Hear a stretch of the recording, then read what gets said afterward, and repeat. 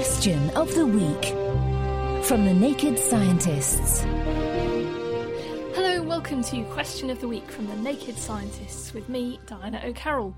This week, we've been having a whale of a time listening to music. This is Rob from Utah in the United States. I recently took a trip to SeaWorld in San Diego, California. I really enjoyed the trip and the many animal shows. But as I was sitting and watching the whale show, it occurred to me that the music they were playing for it was really loud. As water is more dense, it should be a better conductor of sound. If this is the case, are those poor whales being deafened by the repeated exposure to all this loud music, destined to never again enjoy whale song? So how loud is too loud underwater? This is Mariana Melcon from Scripps Institution of Oceanography of the University of California in San Diego.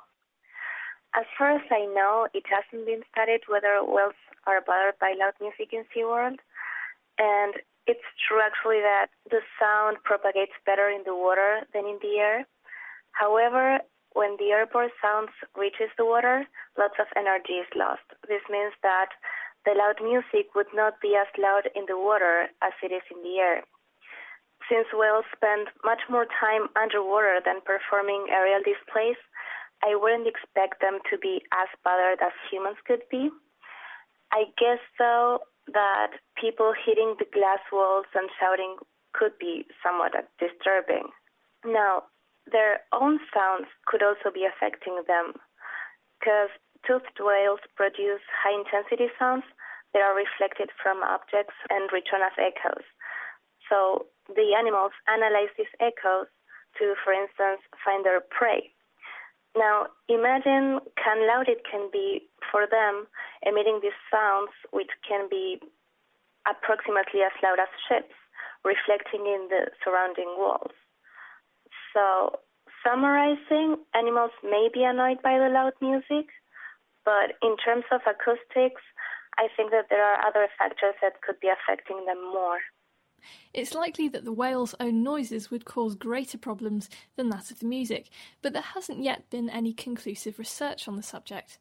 Andrew wrote in to say that, as a sailor in the Royal Australian Navy, he's not allowed to use sonar around whales, and that their frequency hearing range is much lower than ours. Therefore, it's possible they won't hear a lot of the high-frequency music, and much of its energy is lost in the water anyway. Next week, is driving on empty a good thing? Hi, this is Paul from Woldingham, Surrey. I was wondering if there was an optimum level to which you should aim to fill your car's petrol tank.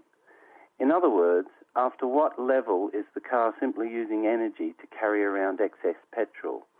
Or alternatively, do the vehicle manufacturers make the capacity of the petrol tank the perfect size so that the car isn't using energy to simply carry around unnecessary petrol? Thanks for a great show. How much should you fill up by in order to save the most amount of money between garage trips so that you're not carting around excess fuel? Answers to Chris at thenakedscientists.com, or you can write on the forum, which is at thenakedscientists.com/forum. Question of the Week is part of the Naked Scientists podcast and supported by the Wellcome Trust and UK Fast. Look us up online at nakedscientists.com.